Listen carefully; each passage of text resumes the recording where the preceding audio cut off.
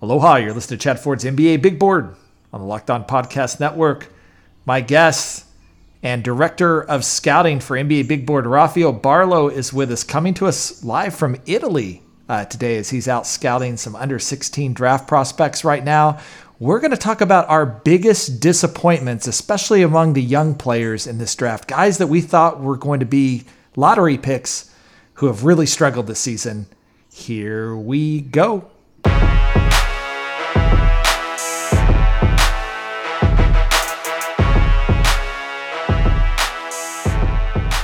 All right, he's Rafael Barlow. I'm Chad Ford. We together are posting articles almost every day over at NBABigBoard.com. Rafael this week with great video scouting breakdowns of Paolo Banchero, the guy he says should be the number one pick in the NBA draft. I disagree with him. I have him number 4, but Rafael makes a really strong argument about that. He also does Ochai Agbaji, who's a Kansas player, which normally means I'm all over him because Kansas is my favorite college basketball team. But I've been a little bit skeptical because of his age and his senior. Rafael makes a compelling case why he might be this year's Desmond Bane. You can check that out over at NBABigBoard.com. I went another 10 under 25 because people were so unsatisfied with the top 25 under 25 that I gave another 10 and people still weren't satisfied, which just means that there's a lot of great young players in this league right now, and the future of the league looks really great. If we're at 35 and people are still complaining this guy's going to be an all-star, the league's in good shape. And I also did some late risers from college basketball, 4 freshmen, 1 sophomore, and John Butler is the guy of that group, and you can go read it over at NBABigBoard.com. That's the most intriguing to me out of Florida State. He's 7'1", 190, so kind of the same frame as a Chet Holmgren, but shooting 40% from 3, stretches the floor, moves like a guard. Actually, laterally is much more fluid than Chet is even there. Doesn't have the same role, not the same experience, younger than Chet. And he's one of the guys that NBA teams are looking at as a potential first-round pick. You can go look at all those guys that I had listed over there, again, at NBABigBoard.com. Subscribe today. But we're going to talk about something we didn't write about, but we've been sort of writing about it all year, which is that we had some high expectations for some young prospects at the top of the draft, and they've let us down. Or our scouting reports were totally wrong, right? Maybe it's not them, maybe it's us, right? But there was a lot of people that also thought really highly of these guys. And so, Rafael, I'm just going to kick it off of the young guys, either the young international players or the young freshmen in college basketball. Which one was the biggest disappointment this year? Which one has got you the most sort of confused about how you projected him before the season began to where they stand right now?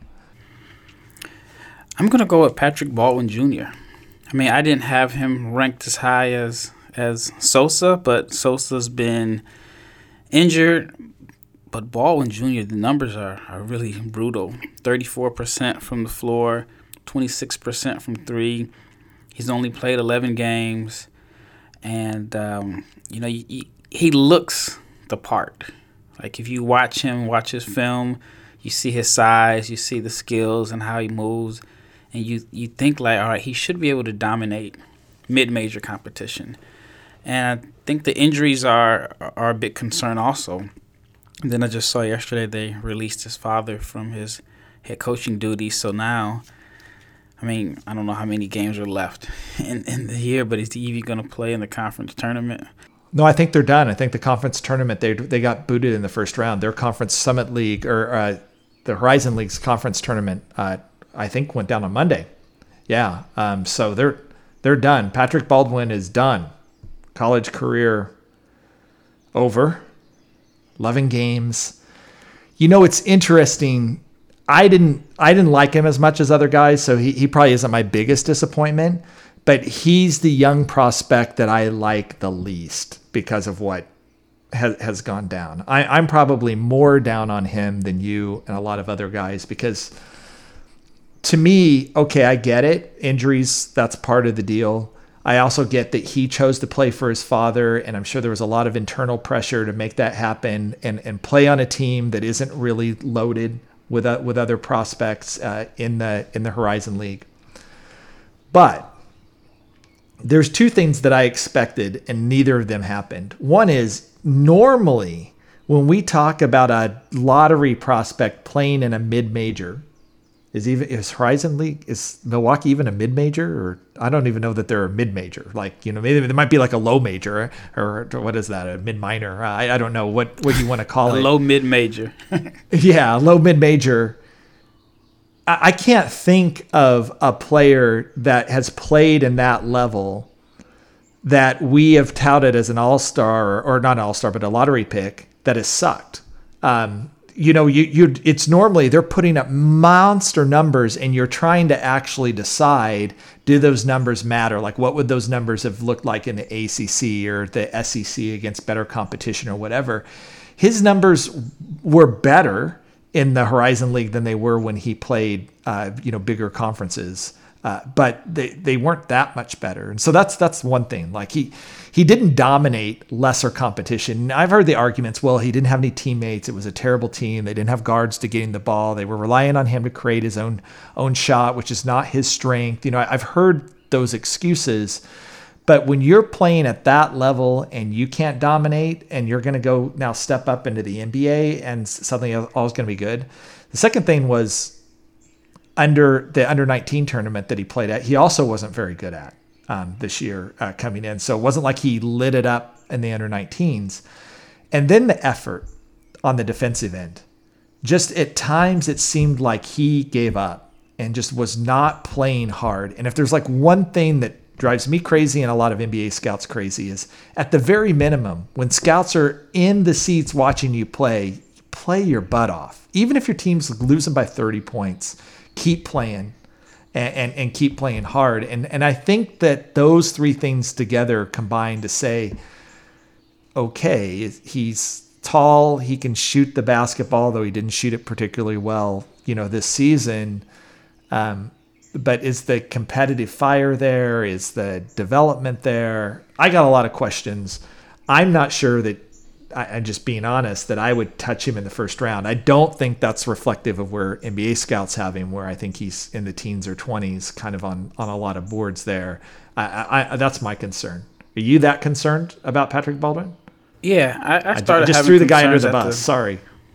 Yeah, I mean, it's, that's what people are they not saying people want to hear that, but I mean, I think people want to hear honest opinions. And for me, I started having concerns at the under-19s. He took 44 shots and 28 were threes. And then I look at him this season, and it's like right around 50%. It's anywhere between 45 and 50% of his attempts are threes, and he's still not knocking them down. And then as far as like the argument about his teammates, I'm kind of in the mind frame that college is the one opportunity where you get to pick your teammates, unless you're like a free agent. So when you pick your teammates in college, you kind of know what you're getting into. You can see the roster, unless there were some last-minute changes or someone transferred. But I think you kind of know the roster going in. And if you're relying on someone to get you the ball, and if you look at the roster and it's like, well, we don't have a distributor, then, I mean, you're putting yourself in a bad situation. So, yeah, I mean, it's just a rough situation for him. There's some injury concerns. I guess the ankle injury that he had throughout the season, I guess he had that in high school also. It almost makes me wonder, how much money did he cost himself by suiting up this year? If he does a Shaedon Sharpe or Darius Bazley, he might be a lottery pick. Yeah, I think he would be. I think that was the expectation coming in. But now everybody questions, one, is he as good a shooter as we thought he was in high school? Two, who does he defend? What does he even desire to defend? Is there any fire there? The consistent injuries. I will give him a pass on the pick your teammates thing, because I wasn't there, but playing for your dad, we don't know what the pressure was. We don't know what the family dynamic was. This is an unusual case where a college player likely received significant family pressure to play for dad. And I don't think all of these young people, it's just a total free choice for them. I think there's a lot of people in their ears and pressuring them and different things like that. And And so I'm going to give him a pass there. That may have been what dad should have done for his son is say, son, you need to go, play at Duke or Kansas or what have you. But I don't know. Maybe his dad knew something that we didn't know, which is that if he would have been there, maybe he really would have been exposed, right? Yeah. I saw both sides. Because I thought, okay, well, maybe nobody knows your game like your dad, and your dad is going to put you in the best situation. We've all seen the nepotism in coach-son situations, so maybe we thought that was, or they thought that was going to be the situation. But either way, I mean, it really cost both of them. I mean, it cost the son draft slots, and that equals millions of dollars, and the dad is no longer coaching. So it was just a decision that backfired for both of them. Okay, here's mine. Yannick Zosa. I knew it was coming. Yeah, because, look, I'm going to be honest. I wrote a column about guys who could be the potential number one pick in the draft this year, and he was on it. And I had some international scouts that had really got me hyped on him.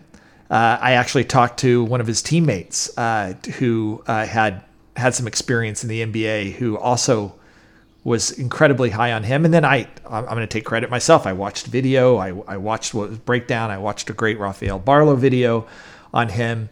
And I thought this guy could be a candidate for Defensive Player of the Year down the road in his NBA career. I thought that was his ceiling. And we knew that his offensive game was a question mark, but given how young he was and the success that he was already having in one of maybe the best league in international basketball in the ACB, I expected a big year out of him. It was Rafael that actually raised the first red flags for me on a podcast before the season. Man, they brought in, was it Michael Eric? Michael Eric, yeah. Yeah, Michael Eric. I'm not sure he's going to play the same role. Then we find out that there was an injury that kind of happened over the summer that he was still recovering from and wasn't there. And those two things got him off the slow start. But I'm going to be honest. I kept expecting him to recover. I kept expecting at some point he's going to get fully healthy.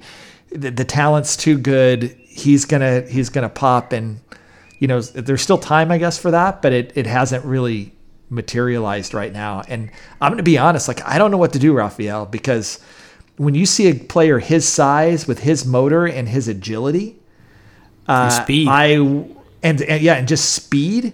I want to say he's gonna get it at some point. He also has an incredible backstory, incredibly resilient. His whole story is really incredible, and that this is a bad situation combined with an injury that has thrown him off. But you can make the same argument about Patrick Baldwin, and I just trashed Patrick Baldwin for 5 minutes, and now I'm still saying I still believe in Yannick Zosa, and I kind of do. And scouts seem to be, and talking to them, a little bit all over the place. Some people are like, this guy, if this guy ends up in the 20s or 30s, this is the steal of steals. If we can get him and get him in the G League and really develop him. And there's other players that say, look, sometimes guys peak, and maybe he's peaked and he's maxed out what he is, and this is what he is. That's tough to say when he's one of the youngest prospects in the draft. But you're the international expert. Help me out here. What is this guy's ceiling? Where is it now? Well, one of the things that you said that is a big debate is when people say that he's peaked. You look at his age, you see he's 18 years old, but he looks older than 18. So you're starting to get people saying, actually, how old is he? There's a stereotype with African prospects and their age and the legitimacy of their birth records or whatever. And that doesn't help him out. But like you said, I mean, he just looks like two different players from last year and this year. It looks like if you would have reversed them and said, okay, the footage from this year was his first year playing and he's made strides, then we're talking about a guy that's a top 5 pick. But I don't know how bad the injury was. He's shooting less than 40% from the floor the last time I checked. And he's 6'11". Yeah. It doesn't make any sense. Yeah, and his steals and blocks are kind of okay, right? There's some defensive numbers that are starting to turn, I call them green, but from red to green, they're concerned to they're positive, but the offensive numbers are atrocious. And I don't know what his agent does. Like, I don't know if his agent like believes in him and says, I'm going to leave him another year and hopefully he'll get in a better role. Is it better for him to take a hit in the draft and come over, play for a G League team? Or frankly, if he gets drafted by the Thunder, he'll probably be in the starting lineup and, and get minutes there. Like I wouldn't even know what the right answer for him is because it's been such a bad season.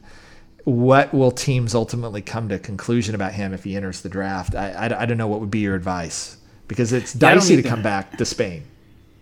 Yeah, and Michael Eric's hurt now, and I was expecting a bump in the numbers, and I haven't seen it, so I don't know either.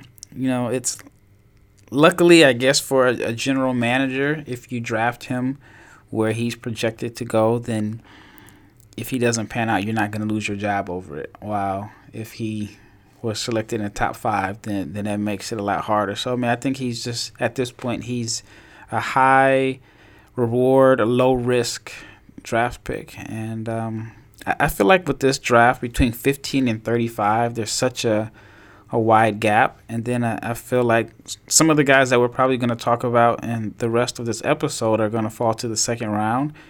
And for a team, somebody's going to win and get a guy that many thought were a lottery pick in the late 20s or early 30s, and somebody's going to pan out. So, but that's why I love the draft, because it's not an exact science, and you just never know what you're going to get out of 18 and 19-year-olds. Yeah. All right. That leads us to a natural segue to Rock Auto. This episode is brought to you by Rock Auto. With the ever-increasing numbers of makes and models, it's now impossible for your local chain auto parts store to stock all the parts you need. Why endure often pointless or seemingly intimidating questioning and wait while the person behind the counter orders the parts on their computer, choosing the only brand their warehouse happens to carry? You have computers with access to rockauto.com at home and in your pocket. Save time and money when using Rock Auto. Why choose to spend 30, 50, even 100% more for the same parts from a chain store or car dealership? Rock Auto is a family business serving do-it-yourselfers for over 20 years. They have everything you can need: brake parts, tail lamps, motor oil, even new carpet. Go to rockauto.com right now. See all the parts available for your car or truck. Right, Locked On in their How Did You Hear About Us box, so they know we sent you. Amazing selection, reliably low prices, all the parts your car will ever need. rockauto.com.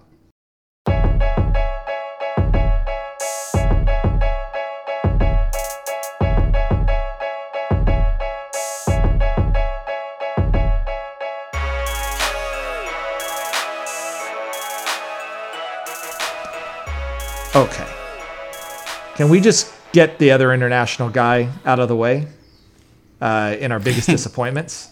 Because there was a guy that I also thought was going to be a sleeper. Ousmane Dieng played in France last year, went over to New Zealand, played for the New Zealand Breakers. And there was red flags. So there was people that were like, remember RJ Hampton? And maybe that's not a good move for him. But, Dieng spent some time in LA this summer. I saw him there. Yeah, I'm playing some pickup basketball. I talked to some folks that I trust that go and attend these summer things, and this is often the case that you see this, and talked to some players who played against him, and it was pretty positive. There was a lot of very positive vibes about this kid being the real deal, and even some people throwing around a Paul George-esque sort of comp for him. We knew he was painfully thin. We knew he'd have to get stronger. That was a major concern playing in the Australian League coming in. But man, you think Zosa got off to a tough start, or Patrick Baldwin got off to a tough start. Dieng couldn't hit anything at the start of the season. He's played a little bit better lately, and luckily he is still getting some minutes, which is nice. But is this just another case where the talent level just couldn't get there, and so he gets over into the Australian League and falls flat? Or is this a case of a player just being young? This was probably the wrong situation for him. RJ Hampton isn't lighting up the league, but he was better than what he showed in his time in New Zealand. What's your take on Dieng right now, and where should he be drafted?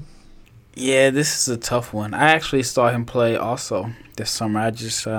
I was in LA and I went and one of the guys that I knew that was playing, I think Christian Coloco was actually playing these pickup runs, and he told me, he says, "Man, this kid right here," he said, "Man, he's gonna be special." And his comparison was Michael Porter Jr. and he compared him to pre-back injury Michael Porter Jr. Okay. And who would have maybe been the number one pick in the draft had he not gotten injured in his freshman season at Missouri? Yeah. And that was the comparison. And so I ended up talking to him. And just a few months prior, as soon as it came out that he was signing with the New Zealand Breakers, R.J. Hampton's dad reached out to me. He says, "You're the international guy. Do you know this kid?" And I said, "No, I don't know him at all." He says, "Well, if you have any access to him, let me talk to him, because the situation is not going to be a good fit for him." And when I ended up bumping into him, I tried to connect him, and RJ, his dad just wanted to basically just kind of let him know that you're going to be standing in the corner a lot and you're probably not going to get a lot of opportunities. And, I could see it on the outside looking in. A kid may look at it like, well, no, that was not my problem. That was your son's issue. My situation is going to be a little bit different. And it seems like in both cases, money was lost by going to New Zealand. I think Hugo Besson is playing well, but he's wired to score regardless in a sense. And older, but it just makes he's older, yeah. Got the ball in his hands. But yes, and that's important. But it's almost like between Terrence Ferguson to R.J. Hampton to Dieng, it's like, are guys losing money going to Australia? Has it? I mean, these situations made agents a little hesitant. I mean, there's another kid, Nikita, I can't pronounce his last name. He's from Russia. He was someone that I was really high on, and I don't think he's really getting a lot or helped his situation there. So, I mean, Melo might have just been an outlier of the guys that are playing in the NBL. But Dieng is, the numbers are even worse than Baldwin's in a sense. Below 27% from the floor, like 20% from three. And those numbers have gone up. They were actually lower. Or like in single digits for a while, which was, people were like, "Chad, what in the world are you doing having this guy in your top 30? But I'm like, and this is always the thing for me, is that I've been in around the draft a long time. And of course, I, like everybody, when you watch college basketball and you see E.J. Liddell do his thing as a junior, or Ochai Agbaji as a senior do his thing, of course I'm not saying that a guy like Dieng is a better basketball player right now than Agbaji.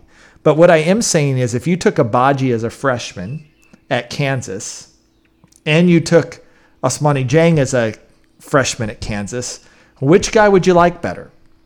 Right now, we know the outcome, that Agbaji got better over time, and so there is a surety to it. But I do think that scouts often approach this process with, am I getting a steal now that I won't be able to get in a couple of years, right? And I think with Poku, for example, the Thunder reached thinking that if he blows up the next year, he's a top 5 pick and we can get him at a different thing. I think the Spurs did that with Josh Primo. They took a guy that they thought if Primo goes back to school, maybe he's a top 5 pick in the draft and we can't get him anymore, but let's get him where we're getting him now. And so I get this and this frustration. Like, it's so hard to rank a Dieng and an Agbaji together because they're 4 years difference. There's way different experience level. And one is actually really good at basketball and one isn't very good at basketball right now. And why in the world would you take the guy that isn't very good at basketball over the guy that is very good?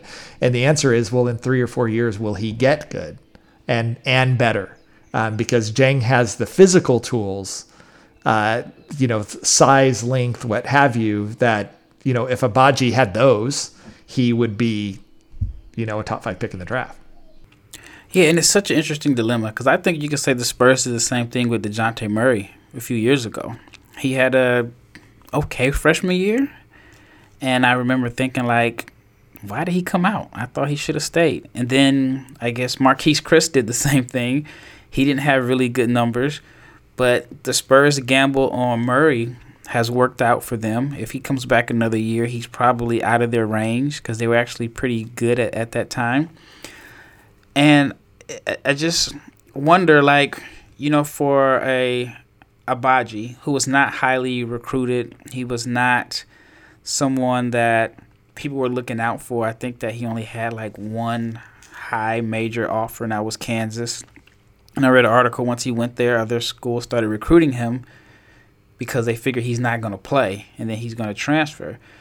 And I wonder, like, sometimes with guys like that weren't heralded, is there like an extra chip on their shoulder to where you can see the progression? While, Jang, he didn't play a lot last year either. And it's like he just kind of showed the flashes. He didn't have great numbers at INSEP. And then you just start hearing lottery pick, top 10 pick. And then he didn't play for France last summer on their under-19 team because he was hurt. And so I wonder, like, has the media put this pressure on him where he has to develop faster than he should have, while Agbaji had no pressure on him, and he's done everything that you expect a senior to do. So it's tough. And I wanted to ask you, for with all your years in the draft and covering the draft, has there ever been a time where there's so many prospects that are raw that don't have the production on paper that are being considered as lottery picks, where now it's like, do your stats even matter at this point if you have the physical tools? Yeah, I don't know that they matter for some teams. And look, to me, this is the art of scouting. It's one thing to tell me Ochai Agbaji's good. Okay, I don't think you have to be an elite scout to say that he's good, he's playing good, he's one of the best players in the country. Like, that doesn't take much. But to watch a young player when they're young and struggling and see their potential, those are the great scouts. Those scouts can see where it's going to go. And it's a risk because it's partly dependent on the player and some other things. But, let me give you like another example. AJ Griffin was off some people's top 30 boards after the start of the season at Duke. And I think it was in December that I wrote a column about him. He should be a top 5 pick based off people. But there's zero evidence of that sort of at the time, other than, again, some progressive scouts saying, look, all the tools are here. Once he gets minutes, this is what he's going to be. I think AJ Griffin's like top 5 on almost everybody's board now. But what changed? Okay, so for some, it's, well, he proved it to me, and now I can do that. And that's one level of scouting. But I think there is a level of scouting that some of the folks that I talk to in the league, and by the way, I'm not going to tout myself as one of these visionary scouts. I'm not talking about me right now. I'm just talking about some of the folks that I talk to in the league that seem to be able to see ahead. And they get it wrong sometimes. But when they get it right, it gives their team a huge advantage. And, DeJounte Murray is so interesting to me because I'd have to go back and look. So, don't hold this against me. But I think DeJounte Murray was top 10 on my board on draft night. And his slide, I think, had more to do. There's definitely some background issues and some questions that sort of came there.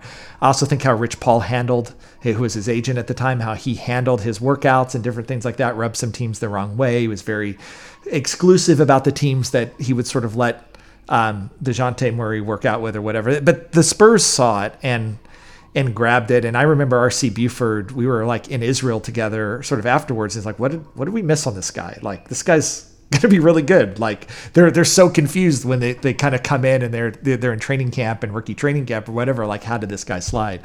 So yeah, that's the really hard thing in the draft. And, one of the things I did appreciate about your column, Raphael, about Agbaji is, that's why Desmond Bane also slid, is they're like, oh, he's old, he's got short arms. Like, he didn't really pop until, his senior year. And two seasons into it, Bane is a really important contributor on one of the best teams in the NBA. And right now, it may change over time. Right now, it looks like he should have been a top 10 pick, maybe even top 5 pick. You could argue in last year's draft. Whether in time that turns out to be true, let's see, because of his age and other things like that. But it goes both ways. The bias towards age and seniors can sometimes bite you. Definitely lots of teams missed on Desmond Bane, and they shouldn't have. And then the reason they missed out was not because they can't gauge talent, but because they looked at his age, thought he'd hit his ceiling, wanted to gamble on somebody who was younger and had more upside and what have you. But I also think you can make the mistake of just looking at guys that are where they're at now and missing where they could be down the road. And I think that's a great segue after we do a little commercial break. That's a great segue into, I think, our next topic, which is Peyton Watson at UCLA. But before I do so, I want to talk about our longtime sponsor, Built Bar.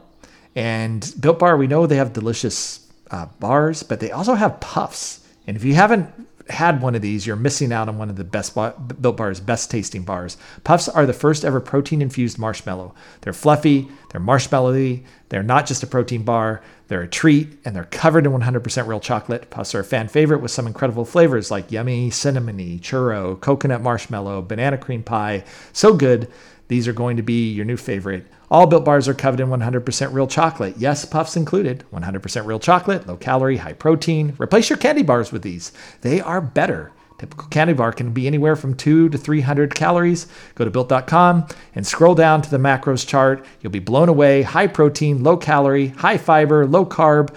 Most Built Bars contain 130 calories, 4 grams of sugar, 4 net carbs, and 17 grams of protein. Compare that to a candy bar, which usually has around 240 calories, 30 grams of sugar, and dozens of net carbs. Mint brownie, coconut almond, and new for this month, white chocolate cookies and cream.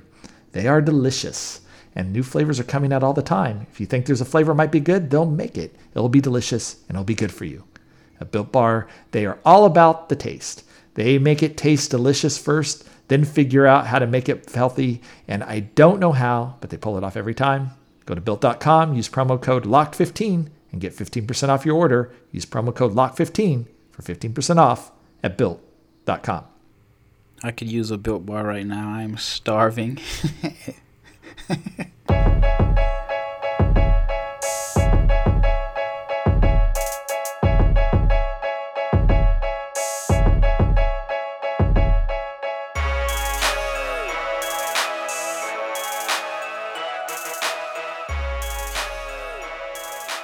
All right. Okay. Take a deep breath. We're going to talk about a couple other guys. Let's talk about Peyton Watson.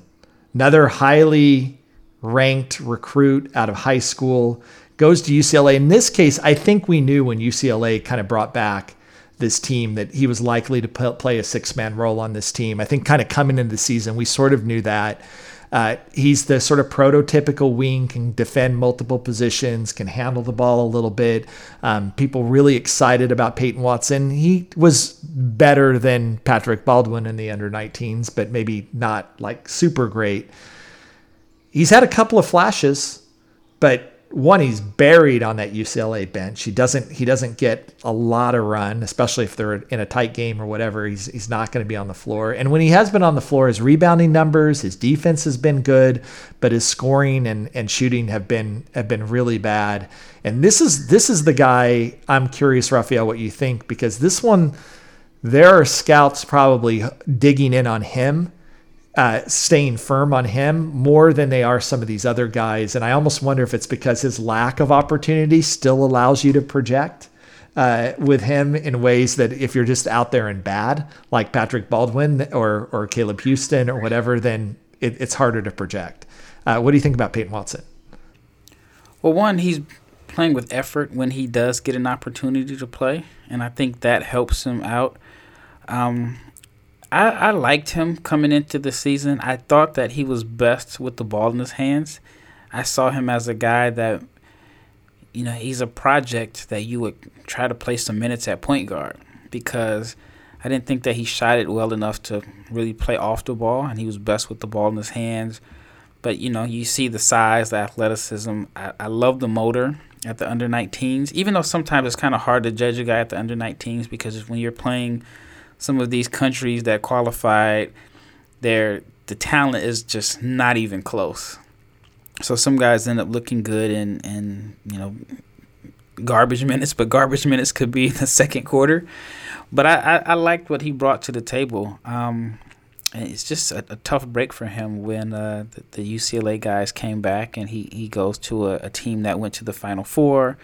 So the coach isn't gonna bench the guys that just got him to the Final Four.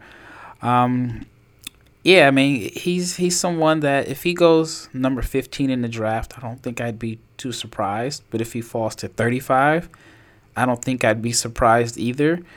And to me, this is a weird draft because you have at least 5 or 6 guys that I can think of that were highly touted freshmen that could end up falling out of the first round.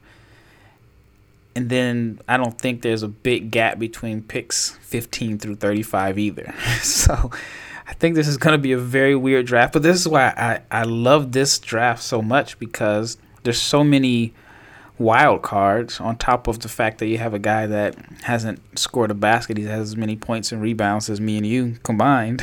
And he's projected to go in the top 10 in Shaedon Sharpe. So, but I mean, I think Watson, I like what I've seen out of him over Patrick Baldwin Jr.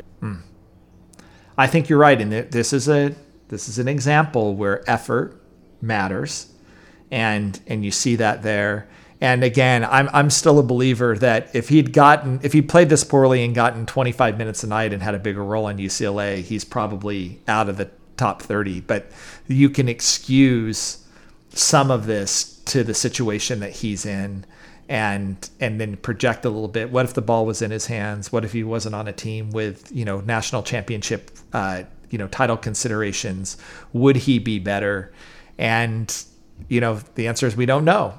But he's going to get into workouts, and people are going to see this long, athletic, versatile guy who can do a lot of different things and have a lot of skill sets. And so I think somebody's going to fall in love with him.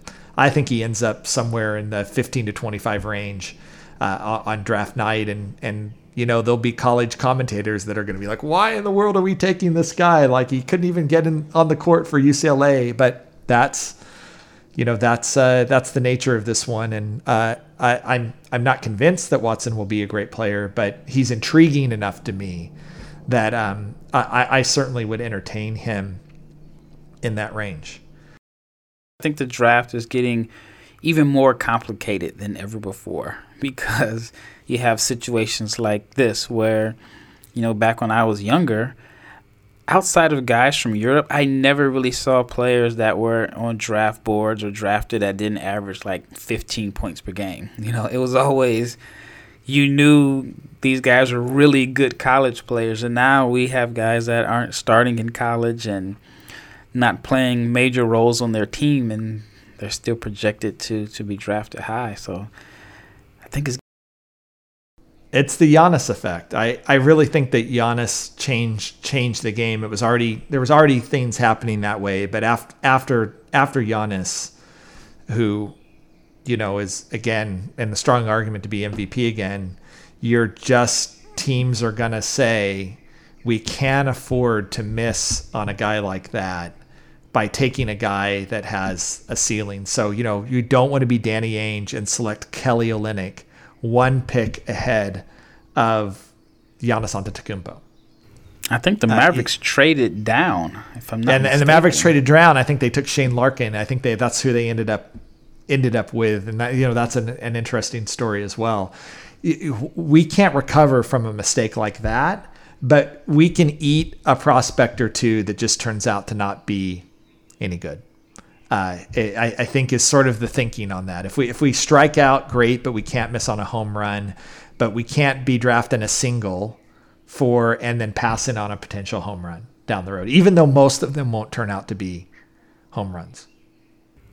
Yeah, I just love how there's trends. At one point everybody was trying to draft the next Jordan. Then everybody was trying to draft the next Dirk. And you saw these guys that were 7-foot shooters. And then now, you're looking for the next Giannis, but I think the part that you can't predict is the mindset. I've read Giannis's book, and he still plays as if and it was a quote in the book, what if this is all gone tomorrow? And that's his mindset of playing he's scared to go back to being poor in the streets of Athens. While I think a lot of and I don't want to bash, American kids, but if a guy is a McDonald's All-American, he's been praised and he's been heralded for years, and he may not have that same hunger. This may be his first actual disappointment playing basketball. And I think that has to factor in. But you've just described the premise of Rocky III. It's the eye of the tiger. Yeah. And by the way, if we were to pick a prospect out of this draft and liken that mindset, not the skill set, Oscar Tshiebwe of Kentucky plays basketball like his whole life depends on it, his whole family depends on it, and to a certain extent, if you know his story, the answer is it does. And so he does approach the game in a very different way, and why he may end up being the best college basketball rebounder ever. Because he's playing for his family, and that makes a really big difference for some people. Well, let's wrap with one last guy. Also played in the under-19s, but played for Team Canada. Comes to Michigan, Caleb Houston. I think consensus top 10 guy in the draft. Was actually okay for Canada. Probably of the guys that we talked about had the best under-19s of the guys there. Really seemed lost on this Michigan team. It felt like they didn't really know how to use him. He's actually played pretty well, ironically, since Juwan Howard got suspended from the team. He's like put up multiple 20-point games, and he's now shooting the lights out again. And I don't even know what that's about. It could be completely a fluke. It's a very small sample size right now. But all of a sudden he's balling in a way that he wasn't before. But there's red flags about Caleb Houston, right? Like who does he defend? He seems a little stiff. Like the explosive athleticism isn't there. If the shot's not going to fall, then what does he do? What's your analysis now, especially now that Caleb Houston has started to have this turnaround towards the very end of the season?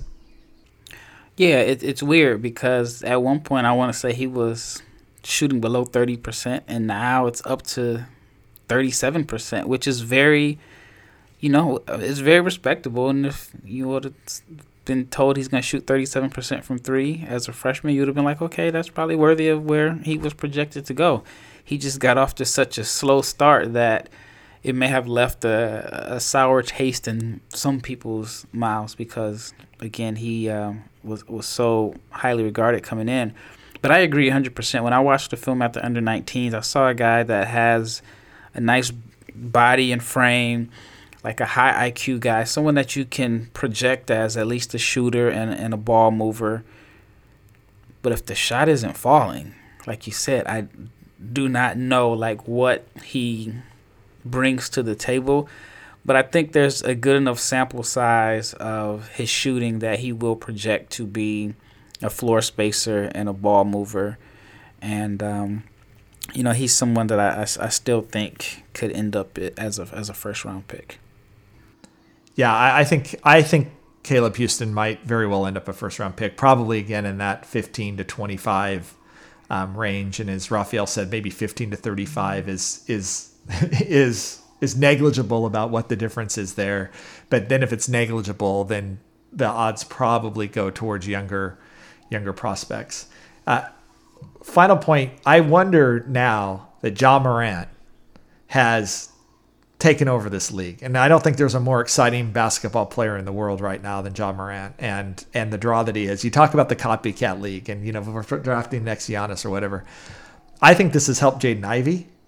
I think it's helping Blake Wesley out of Notre Dame right now. These fast twitch, explosive athletes who can get where they want to on the floor and finish with, both Jaden Ivey and Blake Wesley just in the last week have like incredible dunks. I don't think anybody's Ja Morant. And I think the thing both of those guys lack is that I think people underestimated how good Morant is as a passer and as a lead point guard and a floor general. He's not just an explosive dunker in the front court. But I think I think Ja's ascension this year is helping those two guys, and I think this is why I still think Ivy may end up being the number 2 pick in the draft, and why I think Blake Wesley is going to be a lottery pick. And that's why I'm high on J.D. Davison. I think that he is that caliber of an athlete. He's also in a situation not exactly like Peyton Watson's, but he's playing more minutes and has a bigger role, but he's a phenomenal athlete. And when he does play, he fills up the stat sheet. He gets rebounds and assists. The jumper isn't necessarily there because I think he's more of a scorer than like point guard. But I like him just because I think with NBA spacing, with that athleticism, he's going to be really good. But I like the comparison between Ja Morant and Blake Wesley. And one of the things that I see they have in common is these weren't like McDonald's All-Americans. They weren't like super highly regarded. So there's this chip on their shoulder. It's still a little bit of I need to prove myself. And I think that plays a huge role in the motor and just the determination, because Blake Wesley, I don't think, was a top 50 recruit. He was not on anybody's draft boards coming into this season. And I had this conversation with my brother. I think like if you go through like some of the top 10 players in the NBA, how many between Embiid to Jokic to Giannis. I mean, these weren't guys that were highly regarded coming out, but that Ja Morant is on that list. I mean, of course, you got your Durants and, your LeBrons, but I'd say it might be 50-50 between guys that were like super highly regarded to guys that weren't on anybody's radar. And I see a little bit of that in Blake Wesley. I do too. I'm all in. I just watched the game against Florida State, and just you also look at the personnel around him. This Notre Dame team isn't that talented of a team, but you've got a freshman, one of the younger freshmen in the draft, really coming out and doing things. He makes a lot of mistakes, and people can harp on that, and his shooting percentages fluctuated a little bit. But when you see what he's trying to do and how much he carries on that team every night, especially like you said, for a guy that didn't come in with that expectation, it's phenomenal. And I love, and I love, and this goes to some of the guys that we've been talking about have been disappointment. When you have that fire in your belly, saw it again with Jabari Smith in Auburn against Mississippi State on Wednesday night, wants to take over the game, believes that he can take over the game. Bruce Pearl talking about him after the game, the thing that he just loves about him is that he's tough, and he's going to go out there and try to win every night. I see that with Jaden Ivey, and the way that he attacks and the attitude that he has, all the time of trying to kill. I see that with Blake Wesley. It's a great quality to have, because there's something churning and driving these guys, besides just making lots of money and being a star. Yeah, that's the hardest thing to predict. I had a friend that played in the NBA, and he was working out. He says, man, you know how hard it is to work out this hard when I can be anywhere I want to be in the world in the next 24 hours? And I never looked at it. And then I heard C.J. McCollum say something about, he asked somebody, I think it may have been Dame Lillard, like, do you ever feel like we're too rich to be pushing ourselves like this? But that's what you can't predict as a scout. I mean, there may be signs, but you just don't know how an 18-year-old is going to react to having millions in their bank account. And no other, outside of entertainment, no other company is giving 18-year-olds that amount of money, and your job depends on how well a teenager does. Yeah, for your business. Well, the other part that you just brought up is that, again, I just don't think fans, unless you're around the game and around the players, understand the amount of work that these players put into being great.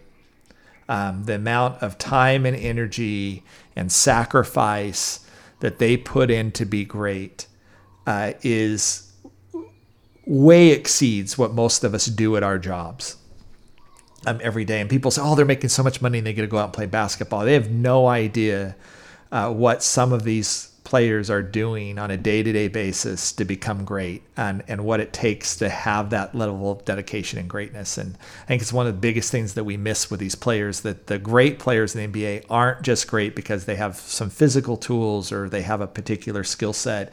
They also have incredible work ethics. They also have incredible drive, and it's consistent, like you said, over and over, even when that money's rolling in, and even when they don't necessarily need to be that anymore. There's something fueling them to continue to be great. And it's one of the reasons that I just deeply admire NBA players and think that fans who dog on them got it all wrong when they think about, oh, wouldn't it be so nice to be an NBA player? Most people do not have the level of commitment or drive to put in the work that most of these people put in every day to be great. And I deeply admire it. Yeah, I tell people I've always been a Giannis fan because he was an underdog. But if you ever get a chance to go to a Bucks game, and if you get there at 5 o'clock, he is going through this crazy workout that looks exactly like his game. He has the assistant coaches with the pads. They're beating him up. He's driving. He's retreat dribbling. And he's just dunking on them, but they're just fouling him and just beating him up the whole time. And I remember thinking, like, there's no way he's going to have enough left for a game.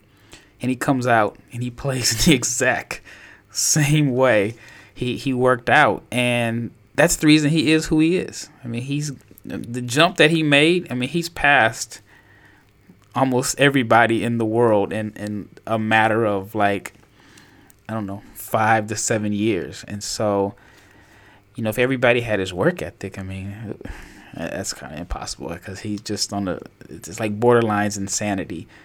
It is, and it's great. Speaking of great work ethics, Rafael Barlow, always working it. Been in Serbia already since our last podcast, and now in Italy, continuing to go and track down those great prospects. Make sure you go over and subscribe to NBABigBoard.com and read Rafael's awesome video breakdowns, and he's publishing multiple times a week. And it's getting to be time, man. We're going to get to conference tournaments next week, then March Madness. I got another big board heading your way next week, as well as once the college basketball regular season is sort of over, we're going to re-rank all these guys coming into March Madness, and then we'll see what happens after March Madness. Always one or two guys that are going to like blow up and jump up the list, and I never feel good about it, but it is what it is, and the recency bias always digs in. So stay safe, Rafael. Joe Alexander. Chow? Oh yeah, Joe Alexander. Okay, I thought you were saying Chow to me. I thought it was. Yeah. No, just when you talked about guys that just make the jump, and that's one of the guys that came to mind. I think Joe was the 8th pick because he had such a great tournament run. And Johnny Juzang almost did it last year. Thought he was going to ride it maybe into the first round, and then I think the combine sort of brought him back down to earth a little bit. All right, man, we'll be watching, and we'll be back next week with more draft analysis as we get ready for the NCAA tournament, one of my favorite times of the year. You've been listening to Chad Ford's NBA Big Board on the Locked On Podcast Network. Aloha.